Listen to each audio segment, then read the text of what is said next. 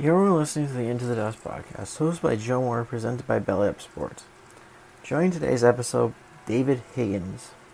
Hey everyone, it's Ryan from No Credentials Required to talk to you about one of our newest partners at Belly Up Sports, SeatGeek. Yeah, live sports is great on television, but the feeling of being at the arena is a priceless experience. That's why our friends at SeatGeek are there to help you find the best tickets at the best prices. Not only can you get tickets to sporting events, but you can also get tickets to concerts, comedy shows, musicals, and more. Search for your desired event now at SeatGeek.com, enter promo code BellyUpSports at checkout, and you save $20 off your first purchase. SeatGeek. Life's an event. We have the tickets. All right, so how are you doing today? Yeah, all good, thank you, mate. Busy day out testing with the boy, and now just back home and chilling out for an hour. Nice. So you've had a illustrious career, obviously winning 10 American Rally Championships. How has that been for you? Yeah, it's obviously really good. Like when you're competing and you're going on it all the time, you never really look at the numbers. I never really sort of chased championship numbers. Just every season I went at, I gave it my all. Whether it was the 10 in America, the 7 in China, beforehand, or the British ones, I just literally go in all at it. And it's not really till you sort of take a step back and obviously sort of have that quiet time where I haven't been out much lately, where you sort of sit back and think, yeah, it wasn't a bad career. I just wished it would, and hope we can keep it going a bit longer, really. So I know last year, I had tagged you in an Instagram post, and you said that you wish you could come back to American Rally because you feel like you have unfinished business. What is that? What unfinished business do you feel like you have? I think the main thing would be to stop and call it a day when I wanted to, probably more than anything else. I wasn't ready to stop when we stopped. Still feel like I've got a lot more to offer and a lot more to give, but it's just unfortunate at the moment. Just the opportunity isn't there to get out there. Like, I love the sport, I love the rallying. The people over in the States were brilliant and had such good times. It would just be, it would have been nice to do sort of one or two more championships, and even to a point where when you go to some of the rallies that we've been to and been a part of for many years, it'd be nice to sort of go there for a final time and sort of say thanks to everyone in person, rather than, the way it all sort of stopped very quickly and then COVID came. It just didn't really feel the way to try and end a career by choice. I was always at that point where I wasn't sure how many more years I wanted to keep doing it, but for sure I didn't want to just sort of finish the last rally, walk out of the car, and then stop. So that's probably one of the main reasons. And it'd be great to get involved with a new project like we were when we were developing the Subarus and trying to get them going and sort of race against better cars at the time. It'd be great to try and do that again with somebody else and go back at it. But it's obviously the opportunities just aren't there at the moment. But we keep pushing, we keep looking, and we'll see what happens. So what was your favorite rally to attend when you were in America, or anywhere in the world? I really enjoyed Oregon. The area was great. I loved the format of doing the stages down at Portland, and even that drive up that night up to the Dales and things was always a real favourite of mine. And I think the fact that I won it every time bar one it was always a good strong event for us. But it was just a nice place, a nice area. Enjoyed the sort of the format of the slightly longer event, with it being the 3 days. But people always ask me, like, what's my favourite rally, what's my favourite stage? But your favourite rally, you could have a bad event on it, and it could be you can be your worst. So I think the events become very result dependent. Like, Ojibwe was always a great fun rally to drive. LSPR was a mega challenge because of the conditions. Snowdrift was mega unique. So the thing I like best about the championship in the USA was its variety. So it'd be very, very difficult to sort of single out one event or one place.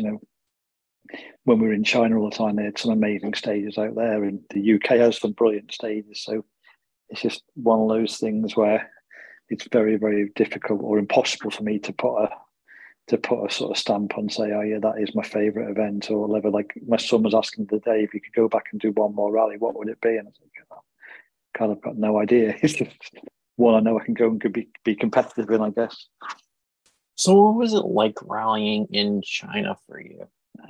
China was mega competitive. It was probably the hardest series I've ever done in the scheme of every team ran 2 to 3 really good top sort of European or foreign, like Australian or whatever drivers. Like they were using Group N cars, so the cars were very easy for everyone to have very, very similar machinery. So you could have one stage where you could have a tiny problem and be 12 fastest, or you could have a good run and be faster. So the competition element of it was absolutely fierce. There was nothing like it.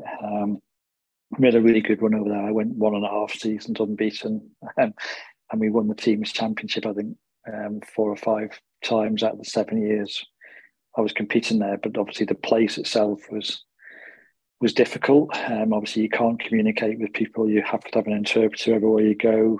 You can't sort of drive around freely, but it was a real unique challenge. But because there were so many sort of overseas and competitors there, we'd sort of arrive on a rally and all have a real good laugh, hanging out between events and doing what we were doing. Sort of on the events were fierce competition, but then we'd had a good time all hanging out together, and it was just really different. Like the food could be absolutely horrendous, and you could go days where you wouldn't eat anything because you wouldn't trust it. But it was just a proper adventure. But the stages and the rallies themselves were probably one of the best organised events I've ever done. The same organisers went to every single event. They had full-time course cars and sort of pre-cars that go through. So every start marshal was the same for every event, like the way they did the format. So it was a really, really good, strong series. So good times for sure.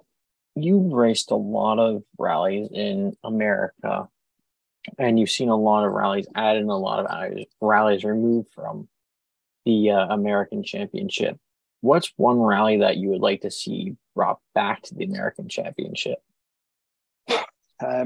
Before any talk of the WRC ever came into it, one of the very first events I did over there was Cherokee Trails in Chattanooga, and that was just an unbelievable event. The stages were great, the people were great. It was a really fun rally, but I only ever did it one time, so for sure that would be a good event to come back. But it's a lot of them. There's not many that have sort of disappeared. That like STPR obviously is not on the main national calendar this year, but it's still there and it's still running. But I'd like a little bit more, not necessarily different events or different things to come back, but some of the older formats of some more night driving, because that was always very unique to go and back to America. Was they were always doing the night stages and more of that. So I think some of the sort of the formats of the events could maybe go back to a bit more night driving and things like that. Would certainly spice it up a little bit. So you mentioned the WRC returning to America. What's your thoughts on that? For sure, it would be absolutely amazing if they can make it happen.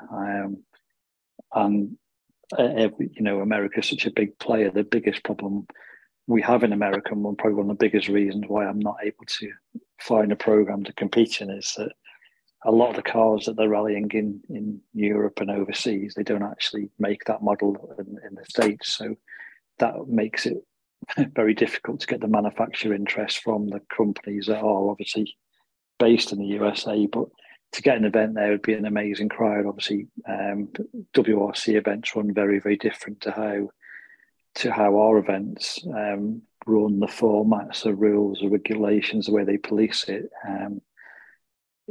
I just hope that when they do the event, they get everything the best they can possibly do to make it a proper show, because we've definitely got some of the best roads in the States anywhere in the WRC Championship. We just need to make sure the organisation and everything else, and people realise that when you do an FIA WRC event, you can't just use any car that's about. So obviously it makes it very difficult for probably 95% of people riding in America to be able to compete in that event. So it is a very different type of show. But if we could make it happen, it's absolutely amazing for the sport, and probably sort of the kickstart we need again, because over the years I've been there, the ups and downs you see of this year. Like one year, there's like last year was a lot of cars all battling for the championship, and then you suddenly go back to this year where it's now down to a bit of a one horse race again for most of the events. So it's just a shame we can't keep that momentum going and just get that final push to get the media it needs, to get the sponsors behind it that it sort of needs. But it's also a very, very clubman minded series as well, where people want to build their own cars, they want to do their own things, and they just want the challenge of rallying. But that makes it harder to attract the big sponsors to take the sport further. So it is a difficult situation, really. So you've competed in a few WRC events throughout your career. Well, what has that been like for you? Yeah, it was good. Obviously, I've done Rally GB, Monte Carlo, Finland, China, loads of different Turkey, loads of different WRC events. At the time when I was trying to do it, I had a bit of a dilemma. Did I try and push for the sponsorship to go and do at the time the Group N category, the showroom category was the sort of the feeder series at the time.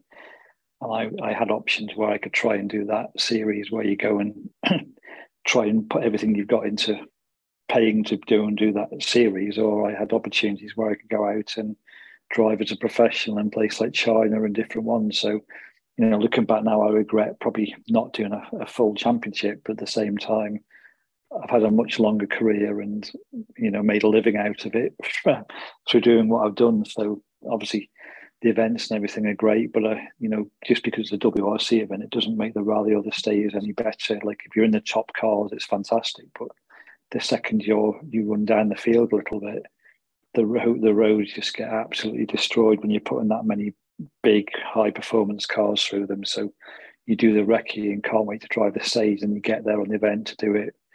If you're running sort of 20, 30 cars back, for example, and you can't even choose which bit of the road you want to drive on because the ruts and the damage can be so bad. But it's all like everything. Everything has its good points and everything has its bad points. But it's just become incredibly expensive to do these events now. It makes it very, very difficult. Like back when I was first started out, you could do Rally GB with a very good spec clubman car for probably less than £7,000 at the time, where now you wouldn't even get your tyres for the event for close to that. So it's certainly very, very difficult now to try and make that step for people to go and do it. So you've driven a lot of different cars throughout your career, mostly Subarus. You also driven Mitsubishis, so on and so forth. What has been your favorite car to drive? My favorite car I've ever driven would have been like when I tested McKenna's car last year before 100 Acre, which is obviously the WRC car, but with the 2-litre engine. Like that car was just absolutely unbelievable.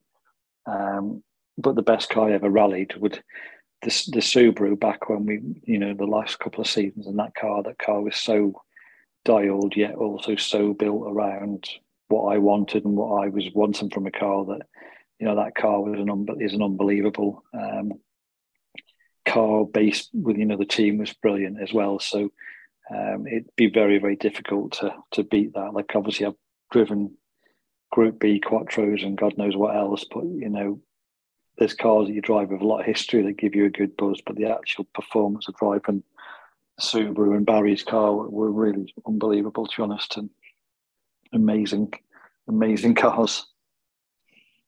So what was it like driving New England 2020 with Barry instead of Subaru?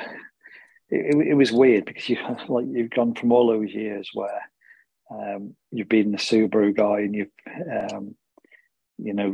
you've been part of that family for such a long time. I really felt like a bit of a villain coming back and going against him. So, a lot of the press and a lot of the people sort of got into the thing that I was going out there just to go against Subaru, and that was 100% not the case. I just wanted to do a rally again.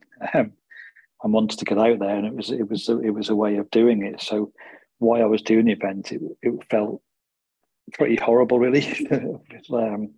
Because you're going against your team that you've sort of been surrounded by for the previous 10 years. But that rally for me was a lot more personal than just doing a rally. I'd had a big accident on a bike the Christmas before and had a really nasty break on my leg and lost all the feeling, and it had major operations just to even walk. And when I did that rally in New England, I actually still had no feeling in my right foot at the time. So, which was pretty difficult, and why I was really surprised that we were able to still run at the front and obviously win the rally.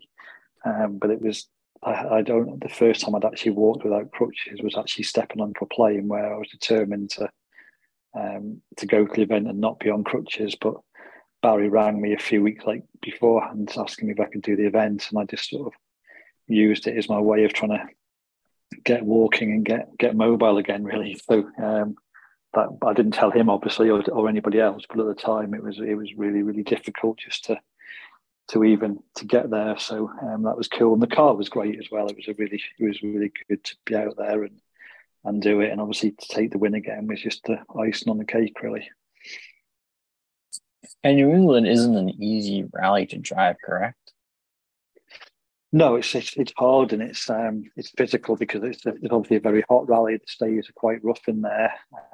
I was also in a car that obviously I'd never done many miles in it. I had probably 15 miles testing in the car beforehand, so it was obviously very sort of challenging. But it's and the bumps and different things made it quite tricky. But the car was really good, and we got into a I probably felt like on that whole event, I was never really more than sort of 75, 80% of what I knew I could have done if I would have been obviously a bit healthier with my legs and things, but even a bit more comfortable with the car. But it was just great being back out there and, seeing the people again and getting to do the rally. It's such a fun rally to do because of the jumps and the different challenges of the event. But it was definitely good, and having a bit of a battle with my old teammate as well was good fun, and something that was probably one of my favourite wins, even just because of the way it came about. And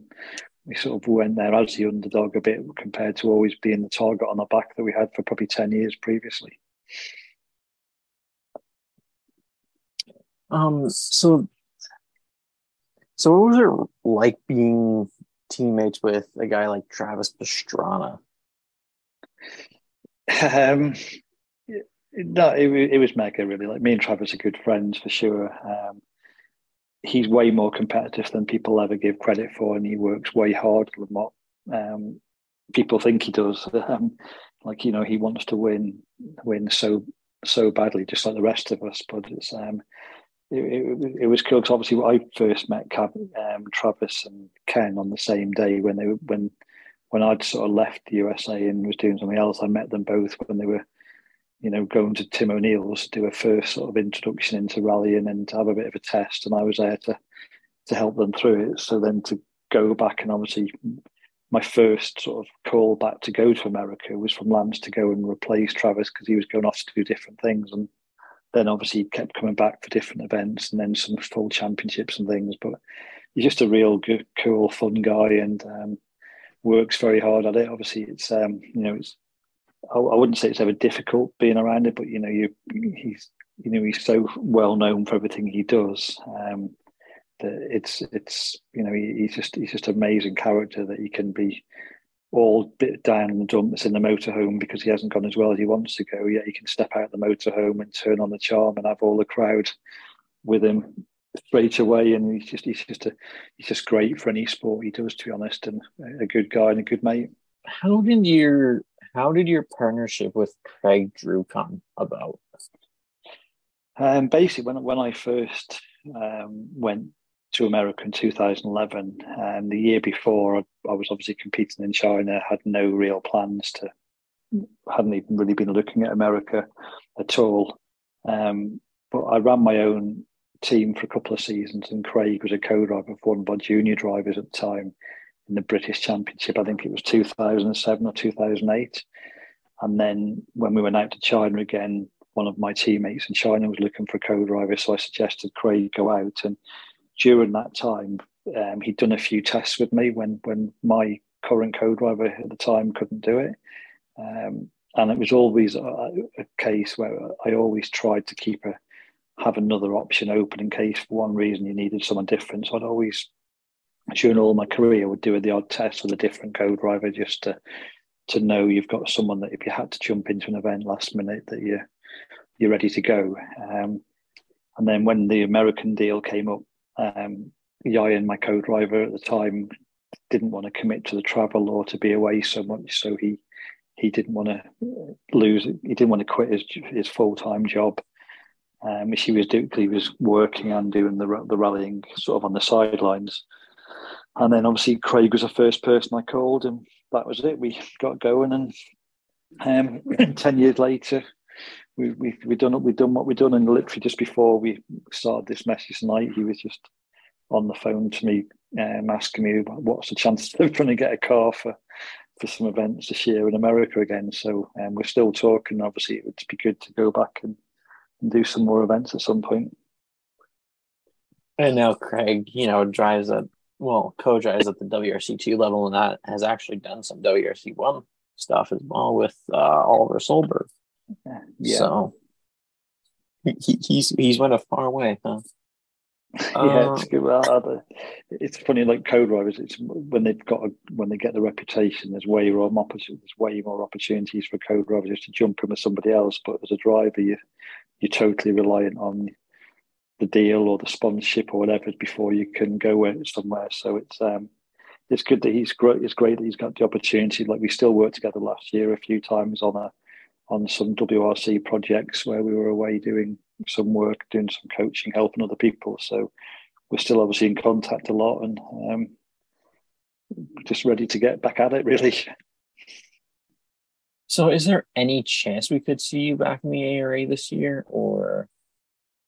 Yeah, I think there's always a chance. Obviously, I have very close connections now with Era Motorsport, because my son drives for them in their F4 team, and he's on their young driver program. So I was meant to be in Olympus to do some testing for Kyle's Hyundai, but unfortunately they were short. They had a shortage of getting some parts for the car just before the event, so they had to pull out. But I was all scheduled to go out there and do a test in that car, and depending on what, like, Kyle's got some really big events coming up this year with the Classic RAC and his Mark II Escort. So if he was to choose to go and do some events in the USA with his Mark II and the Hyundai was available, then there is a possibility that we could maybe try and get out in the car. But it's just, it all comes down to finding the budget, getting everything in place to do it. But there is obviously we do have connections. We do talk about it, and there is something that there is a sort of a willingness to try and make it happen if we can find an event that we can do or whatever. So it's I definitely say there's a chance, but it comes down to a lot more things than just me wanting to do it or Era and Kyle wanting to do it. You've got to make it financially viable as well. So last year you drove with Kyle and Era at Olympus in his DS3. You had a steering rack failure, correct? Yeah, it was real unfortunate, to be honest, because originally Kyle was going to have the new Fiesta, but they were delayed from M Sport. But he'd sort of offered me the rally previously, and then obviously when he didn't have the new Fiesta, it wasn't possible for me to use the other one. And then sort of Kyle's just one of these unbelievable guys that makes things happen when he wants it to happen. And next thing you know, he sort of said, "Oh yeah, unfortunately, I haven't got the Fiesta," but he was flying one of his Citroen DS3s that he had in the UK that he'd used for some training and some testing. to get used to the R5s earlier. So we had that car already flown over, but unfortunately the car didn't clear customs until literally a few hours before we were due to start testing, and there was a seal gone in the rack. So we tried to sort of do a few runs in testing, then we tried to sort of repair it, but unfortunately, as soon as we got 4 or 5 miles into a stage, we'd lose power steering. So it was obviously a shame that we had to pull out and do that, because the times, even on the first couple of stages, the times were actually really competitive, considering we did half of it with no power steering, and I had a new co-driver that I'd never had in the car before. So I think we could have been on for a good result. But that car again, it was just a shame that cars like that, with especially the French cars, the parts on them aren't so easy just to sort of go and find. But the team did a mega job to try and do it. But it was just a bit of an unfortunate one, because it would have been great to get a good result for that team. So obviously you mentioned having a new co-driver at that event. That co-driver was James Fulton, who this season co-drove for the Craig Breen. Did you ever get a chance to meet Craig? Yeah, I'd obviously met Craig loads of times during his early career and when we were doing things. So it was a tragic shame. That guy absolutely lived, slept, and breathed rallying. So I sometimes go out to Ireland a bit now, and I do some car setup for people in various different cars, or driver coaching and things. So obviously I'd seen him over there before he'd done some of the stuff, and known him from his early days when he first started. So it was just an absolute horrible week, to be honest. But and for James as well. James had a mega opportunity to go in that car and to do the full series, and to get that many rallies in a top class car with a driver like Craig. His career was set to go. So I hope that James can now sort of find a way to keep going and to get back into it, because he's an absolute stunning co-driver as well, and deserves to be at the very top as well. So just a tough, horrible dark side of the rallying that thankfully we don't get too much of, but it's certainly not the first time we've sort of come across it during our career as well. So you mentioned about power steering last year. You have a bit of experience driving without power steering, because wasn't there one time in the Subaru, I believe this was before the current model that they use, didn't your power steering break for half of a loop or something, or an entire loop at one point? Yeah, it was that probably one of the best championship years we had, really, where we had a bit of a fight, where it was 2013 and Ken had brought this unbelievable WRC Fiesta with it was a real sort of step ahead of what we had at the time. But Subaru and Vermont Sports Car, being like they are, they just dug so hard, and we pushed development, and we were testing all the time, making new parts and doing new things all the time to try and bridge the gap on their car and try and keep the championship alive. And I think it was a Jibway rally. The power steering belt failed or came off or snapped or something happened. We lost the power steering, and it was just it was one of those unbelievable sequence of events. But I remember limping through the stage, and when the power steering goes in a rally car, it's not like a road car where you just have no power steering. They literally are virtually impossible to see. And we got through the stage and lost a bit of time, and then I remember the wheel sort of kicked back, and it we weren't sure whether it broke my wrist at the time, but it was just a real bad sprain afterwards. But at the time, I'd done my hand in, and then for some reason, while we were going to the next stage, I was trying to repair the car in between the stages, and somebody got a message through that I'd damaged my wrist with one of the medics. So the medic then was trying to drive down the outside of the cars to where I was working on the car, ready to go into the next stage. And the freakiest thing ever, he sort of locked the wheel up and then running over my ankle, because I was sort of hanging out of the car, because I was underneath it trying to work on it. And he then sort of ran over my foot and my ankle, and sprained my ankle, so I was there left with no power steering, a sprained ankle, and at the time we thought a broken wrist. And like literally in absolute agony, got in the car to try and go and drive the next stage. And as we're getting a countdown for the 5, 4, 3, 2, 1, literally one of those tiny little trees just fell in front of the car, and me and Craig just looked at each other and thought, "Shit, this definitely isn't going to be our rally." But we soldiered on and got through it, and I think we got the second place that we had to try and get out of that event to keep things going up to the last round. So what was that championship fight like in 2013 with Ken? That was 2013, yeah. Yeah, what was that championship fight like with him? It was intense. It was brilliant. Probably one of my favourite ones of all the ones we did, because a lot of the other ones you're obviously fighting against your own teammate or whatever for the championship, but it was literally sort of Subaru against Ford, us against Ken, and it got quite feisty and quite heated at times, and we were going off trying to develop different tyres, because our car at the time we got the performance out of the car quite well, but we had a real struggle with front tyre wear at the time, because we'd had to try and force so much performance out of the car and how it was that we had a bit of a struggle with that. So before the last round we went out and did an extra sort of 3 days testing, just to try and really work on trying to get the tyres to sort of last a little bit longer and different things. But it was real. It was an intense battle, and one that it got quite.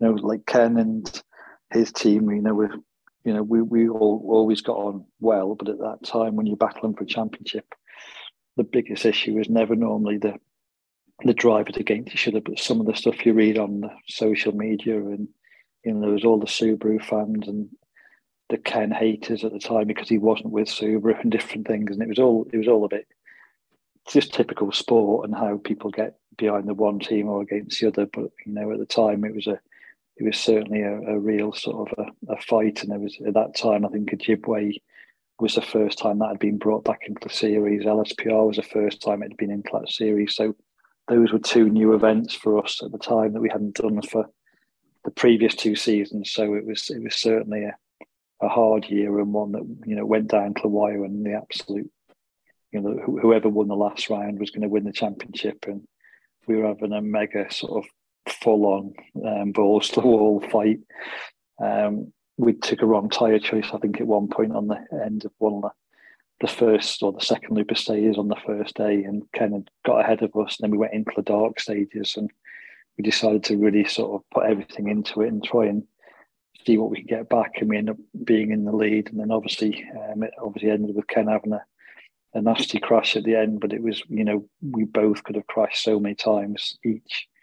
We were taking big risks, and both knew we had to win the event. So it was definitely one that went down as it's probably one of the best fights we had sort of season long as well, really. And then last season we had a fight very similar to that, actually, where it went down to the wire at LSPR once again, and Ken crashed out. Yeah, it was a shame, especially now, obviously in the current circumstance. Ken did so much for the for motorsport and for cars and everything else, and it would have been really nice for him to get that championship, because it was something that he never actually got during any of the years he did it. So obviously after the tragic events of the now, obviously he's not going to get that chance again. But it was certainly a good one to follow, and we were from back home we were watching it and just seeing how it's going to go down to the wire and different things. So it was definitely a bit of a nail biter for sure, really.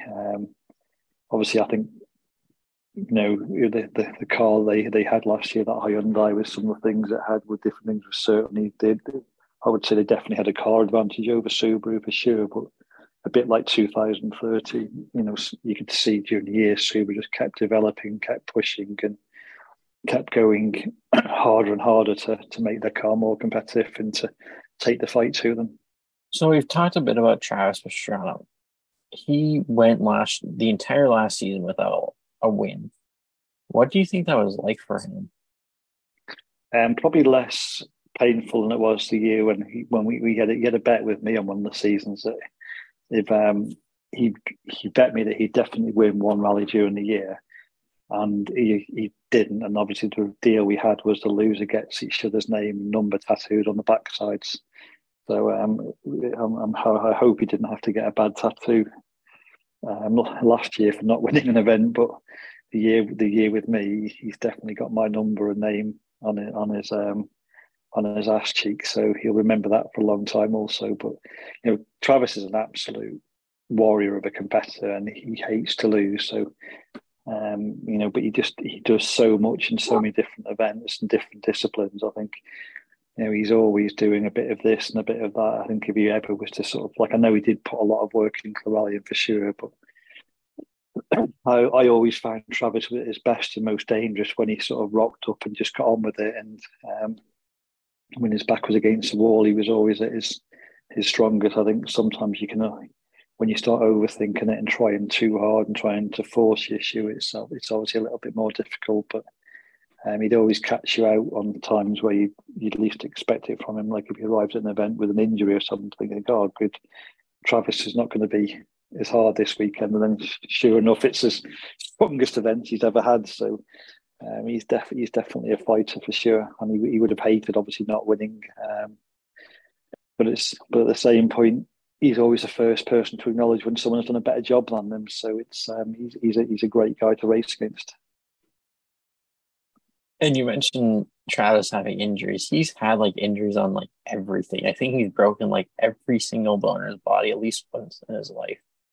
Yeah, he's definitely a special character, and for sure, obviously, what he's done with the bikes and everything else and the different things. I think he's just literally wired different to anybody else. I don't think he has the sensation of fear in him, but he's just injuries and different things and what you battle on with.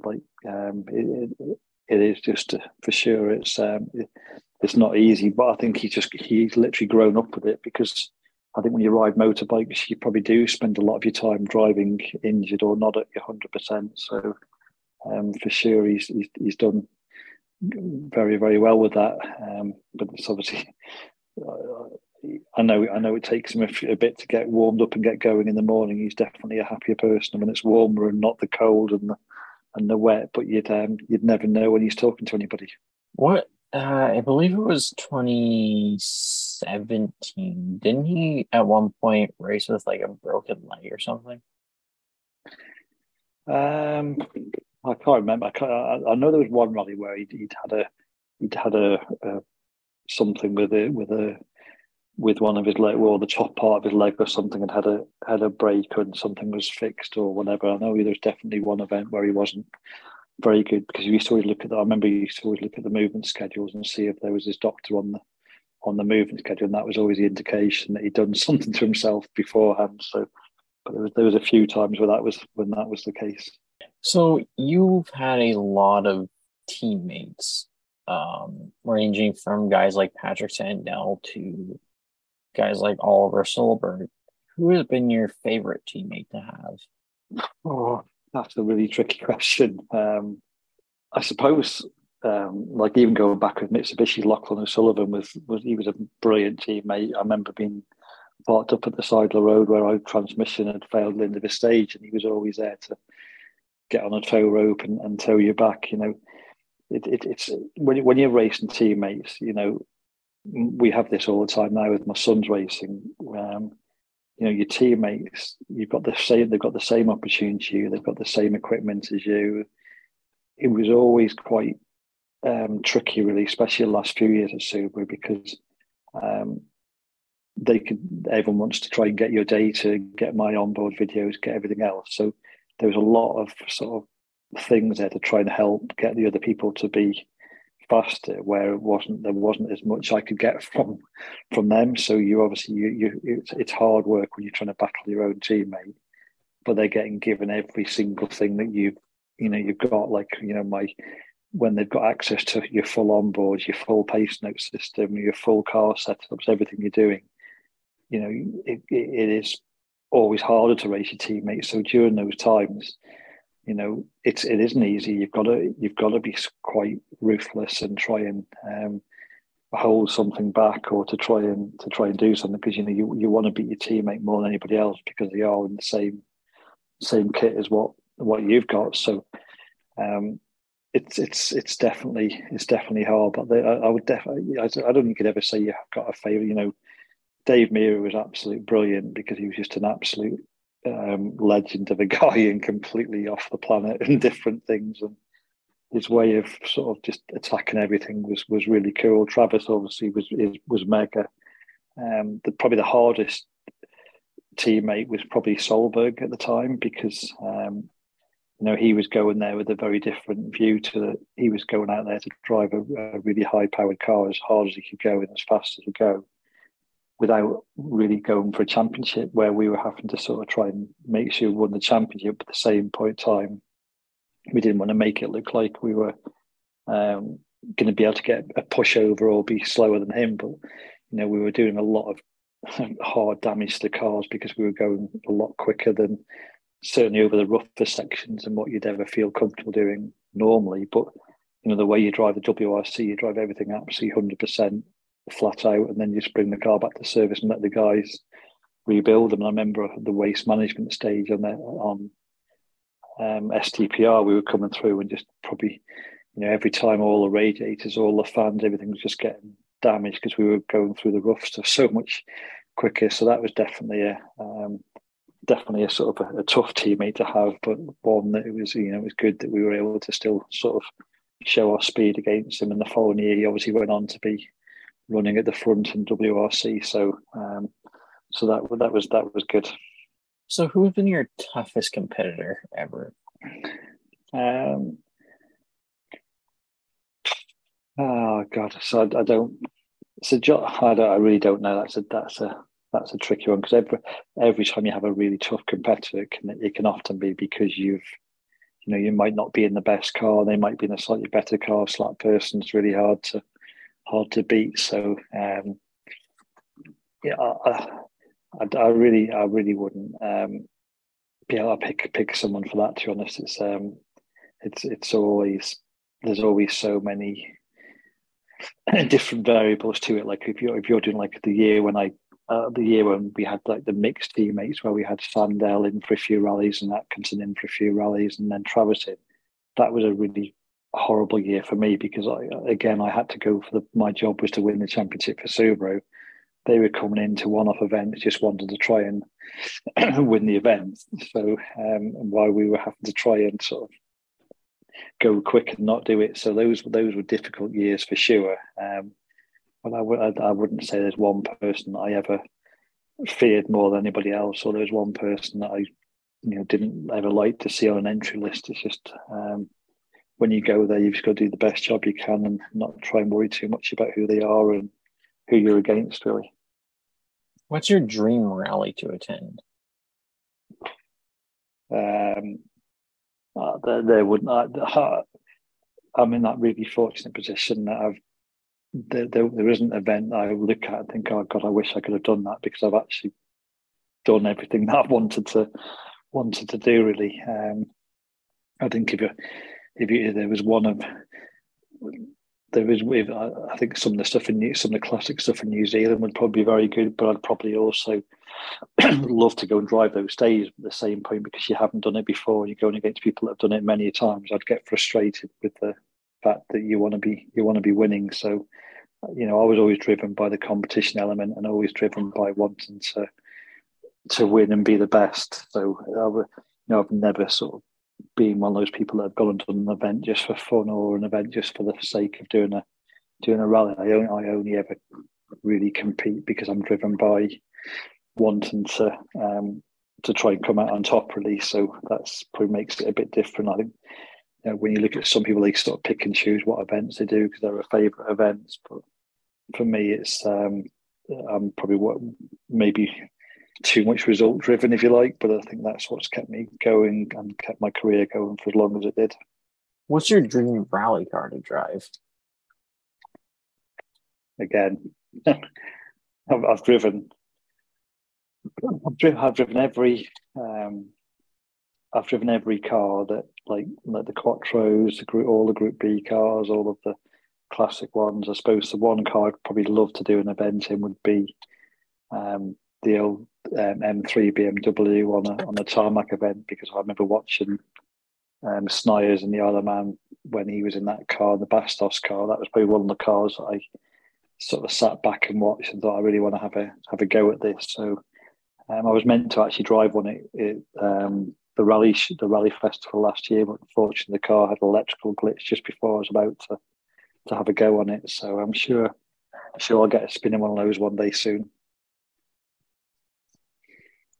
So this is a question from one of the listeners. You've used a lot of different liveries throughout your career. What has been your favorite livery? I love the at the time the first Subaru colours we had were the blue and yellow, and on the hatch back in 2011 2012 was really cool. But at the time I then got really bored of it. But when you look back at that was really good. We had some really cool fish liveries on one of the hatchbacks with the orange car and the logo down the side for the Rallycross. I really liked that. But I suppose the one time I was able to pick my own livery was when I think it was a year when we won the championship in 2013. I think it was. We were able to go to, was it one? Or it might have been the year after actually, to 2014. I was able to pick my own livery if I won the championship before the last round, and we went to Olympus with I just wanted a plain white car with black wheels and black writing on it. So that was really cool. But there's been some really really nice stuff. I really wasn't a massive fan of the colours or what they got now with the sort of the blue and the yellow of the because I remember those cars being the 555 livery more than the actual Subaru colours. So that wasn't one that really struck it for me, to be honest. But there's been some cool stuff before. So you mentioned the 555 Subarus. You got the chance in 2014 or 15 to honor Colin McRae at Rally Wales GB. What was that like for you? It was really nice to come back home and do an event over here. Obviously, the car was a Group N production car, so it wasn't. It was what we were hoping to try and do was to bring the actual open class car and get dispensation to run the car, or even use it as a course car. So I was really hoping that we were going to be able to do that, because it would have been nice to try and compare times against the proper WRC cars. So, but the Group N car that we had was it was a lot sort of like a production-based car. Is way different to drive than the open cars, but it was just great to be on home soil and to drive that car with that livery was cool. But it was also we were given the opportunity to be the very first one over the start ramps. That was quite a nice thing to be able to go and lead your home rally over the start ramp was great, and just sort of seeing the fans out there was really good to be back home and sort of rallying in front of people that I used to rally with before I'd gone to sort of China and the States and things. That was really, really fun event. And it wasn't a mega battle as in I've done those stages many times before where you've been battling to try and win the event things, but for us it was more of a demonstration event. So it was a good fun weekend and a nice sort of no pressure situation really, because we had a comfortable lead in the showroom category, but we were also able to get right up amongst the R5 cars at the time as well. So it was a good event and nice way to finish the season off. I think that was the year in 2015 where we actually won, where we had the perfect season where we won every event as well. So it was a nice little send off for that season. So, seeing as you aren't doing rally or much with rally anymore, what are you now doing with your time? I'm still doing obviously coaching, still doing the testing and things for people, so that still keeps me fairly busy. But it's really my son Matthew now. He's at that sort of pivotal point in his career. We've just come back from a 2-week stint in Belgium where he was racing 2 European kart races, and then he's still doing a full-on kart program with the Tony Kart team, which is one of the biggest teams going. So he's doing that. But then Kyle also set up an F4 team to have an era junior driver program, because for the sports car and the LMP programs, it's really sort of where you're having the bronze driver and the silver driver and things. The silver drivers don't stay there very long if the team's successful. They get bumped up to gold. So we had a bit of a chat about, a development program and different things. And we were on the way to Belgium last year, and Kyle sort of phoned and says, would Matthew be interested in doing the USF4 championship? So I'm getting him on this young driver program. So we're busy sort of going backwards and forwards for him for that. So we had the first race I think it was mid-March, and then we were back over 2.5 weeks ago for a test, just to try and get some more seat time, because unfortunately the series, although it's very good and it's a full FIA series, there's a lot of youngsters racing it, and there's a lot of accidents and a lot of red flags. So I think we did the first race meeting over 3 days and maybe only got 20 laps under green flag. So it's tough for Matthew, because he's racing against people that have been testing those cars for 2 years before they go into racing them. So we're a little bit down on seat time. So Carl arranged a 2-day test a few weeks ago, and he's busy with that. So I'm away with his karting or his racing in the F4 and different things. So it's definitely keeping me very, very busy. That's for sure. So I know we talked at the start of the episode about your time with Subaru. How did that begin? Yeah, basically, Lance and Vermont Sports Car ran me in my last year. I rallied in America, which was 2003, when we were in the factory Mitsubishis, and the program all came to an abrupt stop when Mitsubishi decided to pull out of their motorsport program out of everything other than WRC. So we were all meant to go out I had still another 2 years on my contract, but unfortunately it all just sort of came crashing down and stopped. And we had a great time with Vermont Sports Car back then. And Lance just said to me, I said, one day, he said, keep your phone handy. He said, one day I'll be phoning, and I expect you to come back. And that was 2003, end of 2003. And then it was the end of 2010 when I was away actually competing in a rally in China. And the phone rang. It was the USA number, and Lance just literally picked up the phone and said, "Do you remember that time when I said I'm going to phone you back?" He said, "Now's the time." He said, "Are you interested?" And I just literally said, "I'm all in. Call me tomorrow or when I got home from the event." And literally that was it. I was on a plane going over to there and did the first test with them, and basically that was the start of an unbelievable 10 years, really. 2020 or 2019 was your last season with Subaru. Did you know during that season that was going to be your last season, or did that kind of come abruptly after the season? Yeah, it was a real shock, to be honest. Subaru were always getting later and later before they could finalise contracts to a point, like with Vermont Sports Car, to a point where we'd quite often start the season where I'd have a contract to drive, but we didn't know whether, because their budget ends and their year ends are very different to our season starts. So, one of the reasons why we never did snowdrift every year was because we just weren't sure whether we were what program or what we were doing. And I generally had 2 to 3 year contracts. Most times I was with Subaru.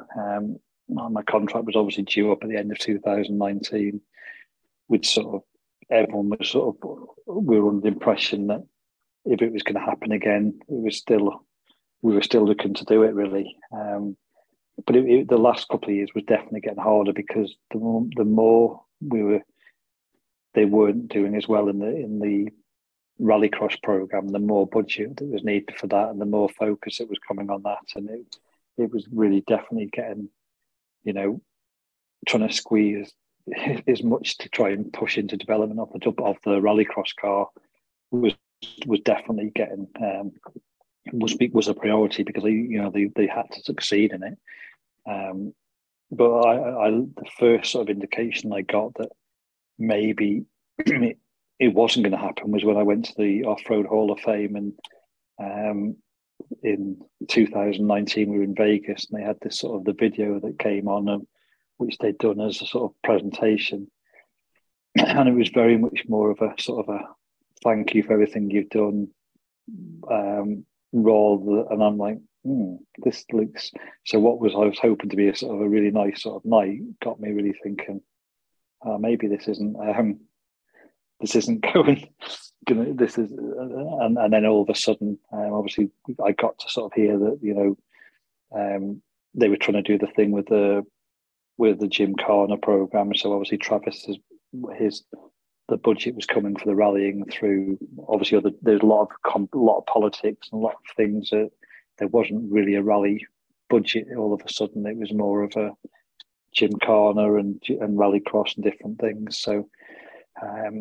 So there just wasn't a place for me in the car, which was a real shame. But I understood it, and I got the situation, and at the time, it was obviously it was a bit of a blow, but at the same time, that was going into the 2020 season. My son was sort of tipped to win the British Kart Championship, which is one of the biggest championships in the world in karting, and it was quite nice to sort of think, I'm going to be here for a year, and I can actually be at all his events, and put a lot of time into him to make sure he sort of ticks that box and gets the win, which he did, which was mega. And then obviously COVID hit, and then when you couldn't travel, there was at the time when it first came to a point where I wasn't going to be competing, I'd pretty much lined up some sponsorship and lined up a potential new team that we were going to try and do something with.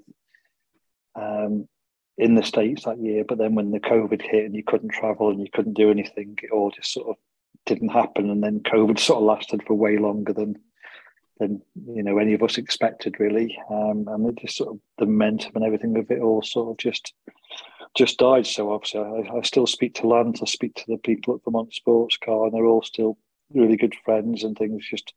It just definitely wasn't the way. Sort of I'd intended and we'd planned and what we were thinking of, because even at the point where we'd sort of, I was hoping there would be roles where you could sort of finish driving and maybe go into a sort of a role where you're helping with the team and helping the next drivers along, but it just COVID and the travel bans and everything else came in. It was just pretty shit timing, really, for when everything all just came to a stop. So people think that I had this thing, or we had this fallout, or I retired, but it was just never the case. It just literally wasn't there just wasn't an opening for me in that car that year, really, which is that's the way it goes in motorsport. So have you ever had a chance to talk to Brandon Semina? Yeah, obviously I've rallied against him before, obviously when he was doing his early stuff, and I speak to him. I still speak to him now, and we chat about things. And last year we'd be talking about different things, and when he was going to an event that he hadn't done before, we'd have a bit of a chat and different things. So it's definitely have a contact. It's never obviously a big contact, but when I was over in events last year, either helping people at 100 Acre or when I was doing the rallies, when I did Olympus, we still sort of chat a lot, and we all get on well. So do you think Brandon Semina is the next multi-time rally or American Rally champion? For sure, he's in a prime place. I would definitely say the best. I think he deserved to win the championship last year for sure. I think he drove really well. He's a great driver, works hard at it. He's now obviously he's in the, regardless of whether it's the best car or not, he's 100% in with the best team, with the best sort of facilities and the best way of doing things.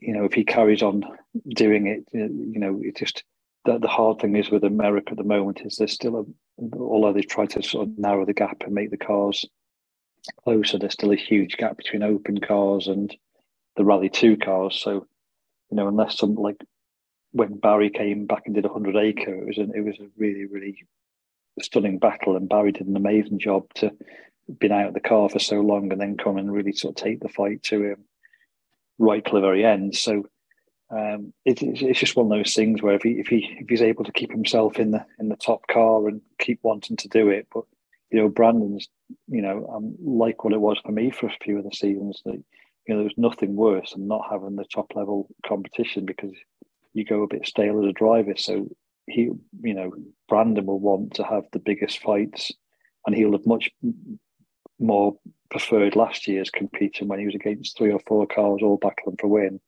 than what he will have done on last week's Olympus rally, where it's sort of he was the only sort of open car in it. But it's not it's not his fault he's the only open car in it. It's up to other people to try and get the cars, but just the price of those to try and build an open car to rival that is just so big now. It's just very, very difficult unless you've got manufacturer support. So this year the ARA brought in new rules for the open 4-wheel drive class to make them more towards an RC2/Rally 5 car. Do you think those new rules are enough, or do you think there needs to be more? Yeah, no. The idea is there, but unfortunately, there's still no the problem you've got if you were to take those regulations they've got now and were to go and do twist your events more like European events, I think the gap would be very close.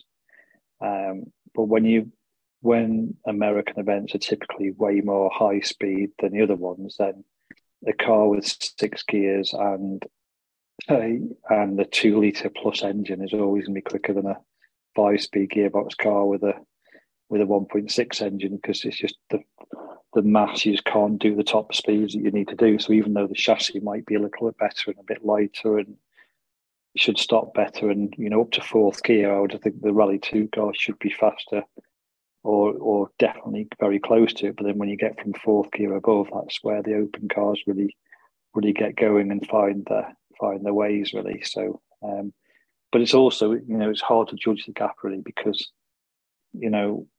I would say Brandon and Barry and Travis and that would be driving at probably a higher level than what the people are that are in the Rally 2 cars at the moment. So you're not necessarily really seeing the true gap, because you haven't got equal drivers and equal cars. So it's, I think, until you really get to a point where you get like a really top class driver who's done it at the highest level in different things in a Rally 2 car, it's a bit hard to say, because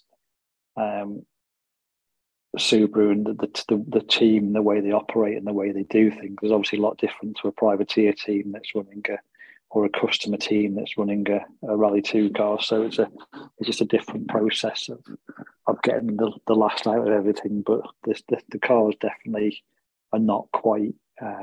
It's a top speed section where I'd like to see more. I think the aero and all those different things doesn't really play as big a feature as what you'd think. It's more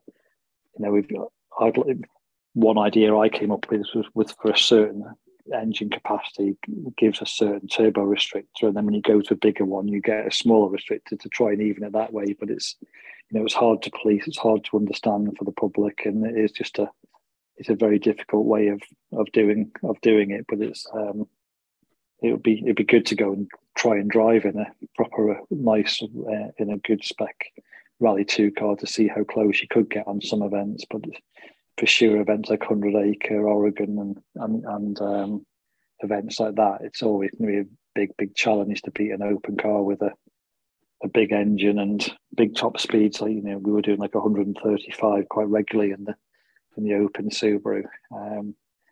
So a Rally 2 car, you really are maxing out at 115, 116 miles an hour. So it's quite a big difference in speed at that point. So I know I asked this in the pre-show, but is there any hard feelings between you and Subaru over the way it ended? No, none at all. I've had an absolutely amazing 10 years with them. It was absolutely more than I ever dreamed of as a driver. So there's no way you can have hard feelings for. Obviously, I wish it ended different. I wish there was a way where I could have known I was doing my final season or doing my final thing with him, where you could have actually,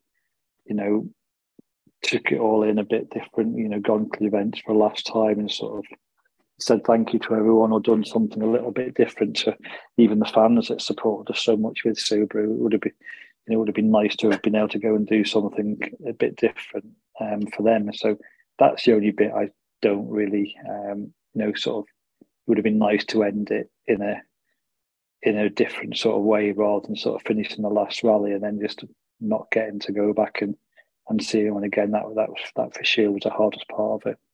So you, over the years, had quite a few probably interactions with Ken Block. What was that like for you? I remember the very first time I went over to do some training, which was Travis and Ken, and I didn't really, at the time I was so focused on European and WRC events that I didn't really know, or hadn't really heard of any of any of them. Like Travis sort of arrived as a young, goofy kid. He was a complete headball, and then Ken was there. He was a very different character. But I remember being in the car and being absolutely blown away by Ken's speed, way more than Travis's, to be honest.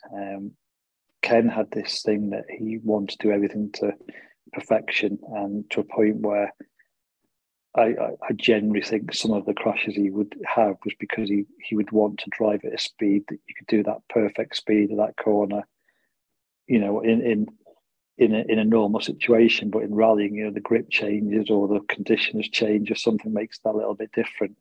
Because I remember we would sort of go whizzing down this road and he'd not do a corner very well, and rather than sort of finishing the stage and then having a chat about it, we'd sort of stop, go back, and then go back at it again. I'm like, Ken, you can't do that in a real rally. But I didn't get it. But he just had this sort of perfection style of doing things, which I think what made him so successful in everything he did, that everything had to be the best on, the image side, the graphic side of things, the videos, everything they did was absolutely unreal. But he was a very sort of, I'd been to his house. I was in Utah doing something for Subaru with one of the bike races and something. Going to his house and sort of sitting in his front porch having a coffee is a very different Ken to the Ken you would be with in front of the cameras and in front of the different things. So, we were always rivals whenever we competed against each other, and that rivalry probably got sort of brought up way more against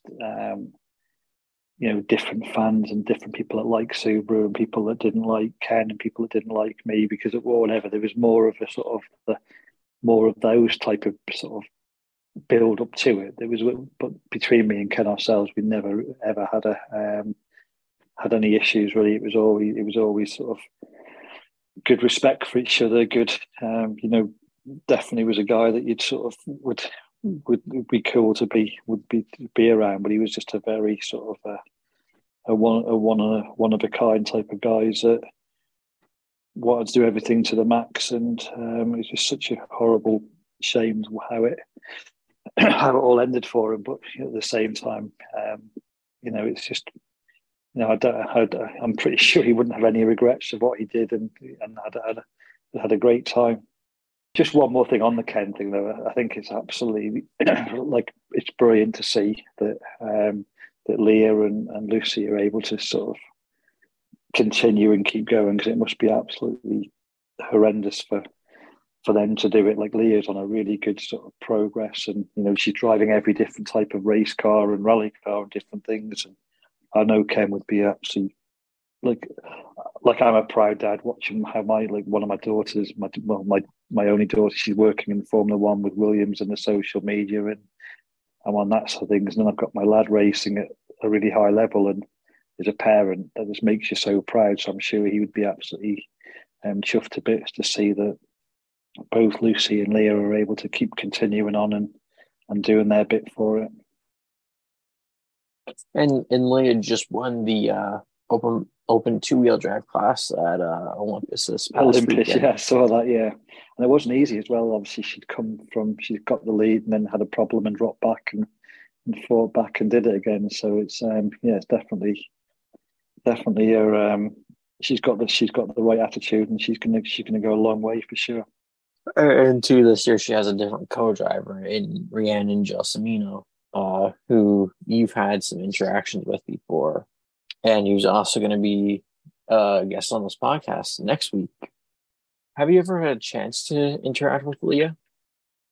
Yeah, a little bit. Obviously, only on sort of events last year, but also when even though I wasn't competing in all the rallycross events, I would have been on most of them doing either spotter for Dave Meir or Bucky or those different people. So obviously, you sort of grow up around the family and see how they've progressed into it. And I know she did some karting first, and obviously she knew that we'd been through the karting with my lad and things. So I've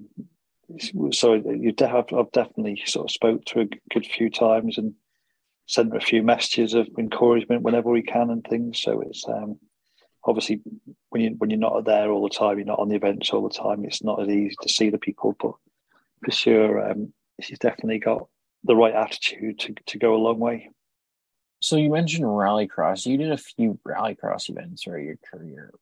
What was your favorite rallycross event to do? I think the very early X Games when we were in this sort of the closed road streets of LA was definitely the highlight of that. When you were going, between the walls and then the gap jumps and all the way in the city centre, that to me was really really cool.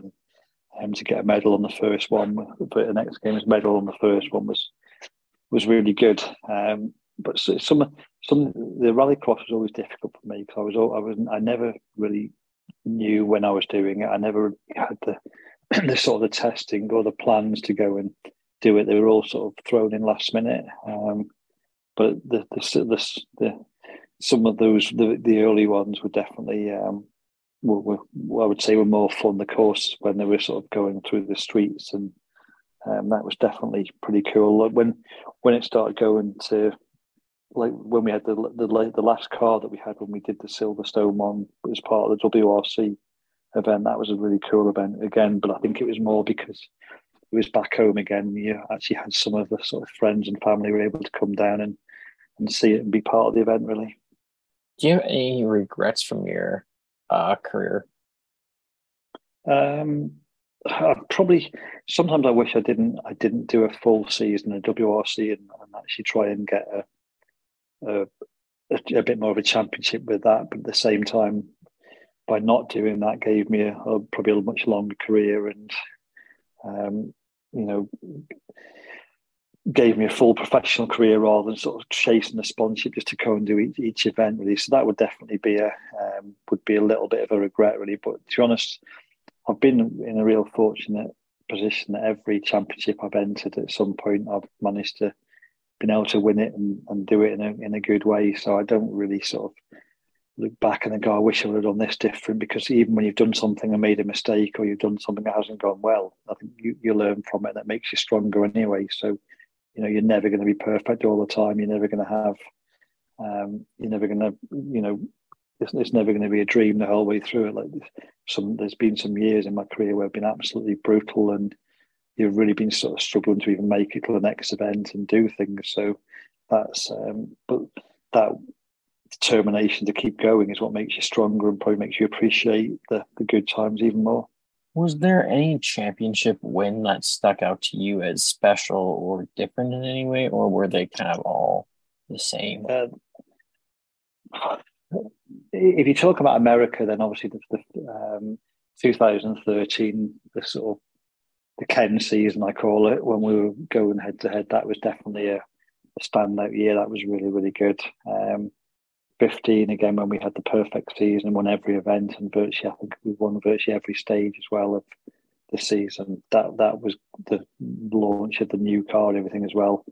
That'll always go down as a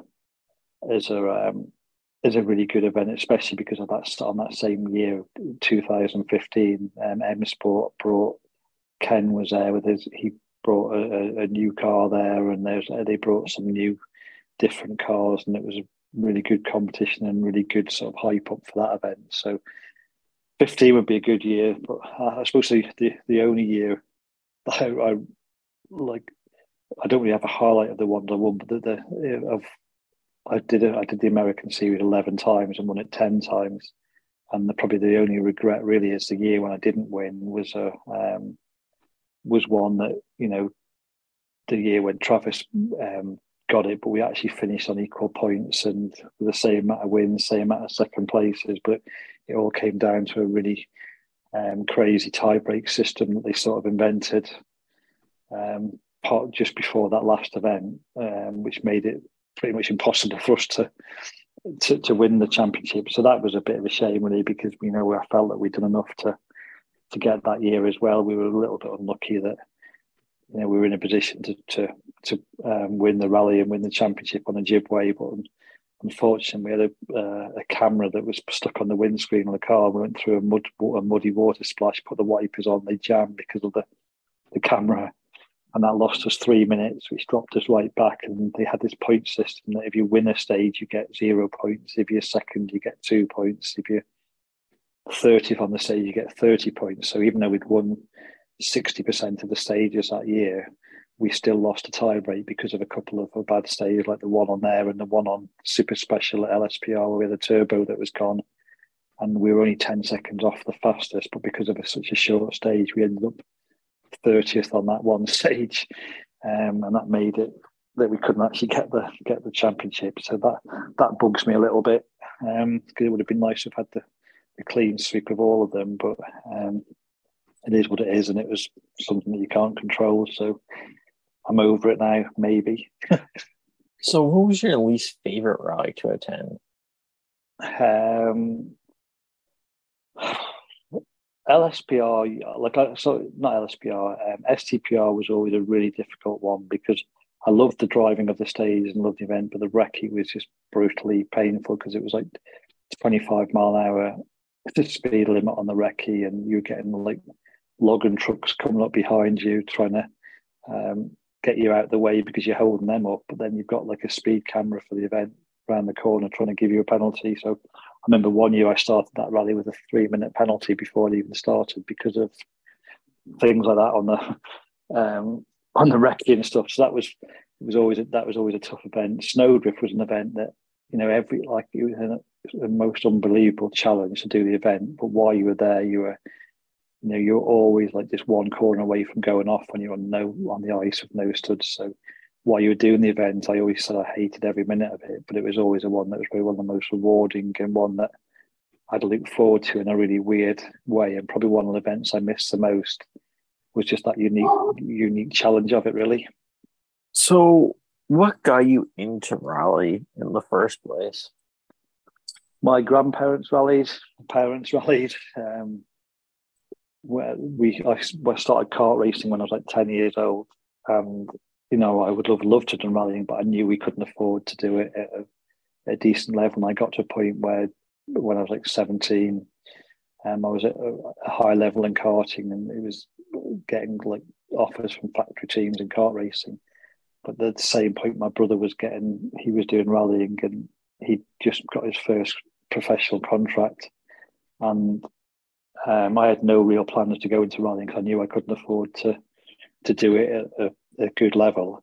But then my brother, the year he got offered his first factory drive for Vauxhall for GM, he was also offered to do the Peugeot Challenge for a team. And he just said, I can't do it, but I know a guy who would do a good job. So I got given the test to do the Peugeot series, got given the drive, and the drive was actually with Tom Williams' dad's team at the time, who they ran. Richard Burns, who'd been a world champion the year before. He stepped up into something else, but they wanted to keep their Peugeot challenge team going. And it was David Williams, obviously Tom's dad, that was my manager and the guy that got me in my first team. And we won the Peugeot series, and at the end of that series, you got a factory drive for Peugeot in the British Championship the year after. So that was pretty much how it all sort of started, and it kept going from there. So do you talk to Tom Williams? Yes, and obviously his dad and things, yeah. So keep in contact with them. It's ironic that of all of the people to be going over there now, and it's like such a long, like David Williams managed me up until the end of '95, but was getting difficult because he was still managing Richard at the same time, Richard Burns with things, and just he wasn't able for it to do both of us at the level that he wanted to be able to do it. So he sort of stepped back a bit from me and kept going with Richard, and then we always kept in contact and always good friends and kept in thing. And obviously, when Tom first started rallying again, we used to have the rally school in the UK here, and Tom would have come to there a few times when he was starting, and he used to use it as a place for testing and things. When he was like before he started going back out to America to compete. Your son Matthew is in F4 stuff. Do you wish you went to rally, or are you just happy he's in racing? He would love to rally. There's nothing he'd love more than to go rallying. And for me, it would be way easier for me to try and to stick to do the rallying. But unfortunately, there's so few opportunities in rallying to make it as a career that I wouldn't say I'm forcing him for the racing, because that's 100% not the right way it is. But there's way more career opportunities in racing than there is in rallying. Like, the proof is the fact that I could win 10 championships in America, yet I can't find a budget or a sponsor to get to be able to go and compete again in the same series that I'd pretty much dominated for 10 years. So that just sort of shows how few opportunities there are to be at that level. Like, very, very few people can say they've been professional in rallying, because there just isn't that many opportunities, where in racing there's so many different disciplines, different categories, and especially trying to go down the sports car route where you've got like multiple drivers in the team, then for sure that makes like Matthew, he's just turned 18 now, but he earns he's a professional racing driver already, where he's coaching and training people on a track like 2 days a week. He's on a track doing coaching with the next sort of kart racing people, or working with the teams doing data and things, where those opportunities aren't really there in rallying. As much as I'd love it to be the case, it's just not really there's just not that much or that easy to try and go into it. And to do the junior categories now in rallying, like the WRC for example, it's so expensive to do a junior championship. And the good thing is that you can still be a junior at 28 years old. So he could, he's 18 now. In 10 years' time, he could still go and do a junior rally program. So definitely the focus is to try and keep pushing for the racing. But I know deep down he'd love to go rallying, and it would be fun for it to happen at some point. But at the moment, it's all eyes on the smooth tarmac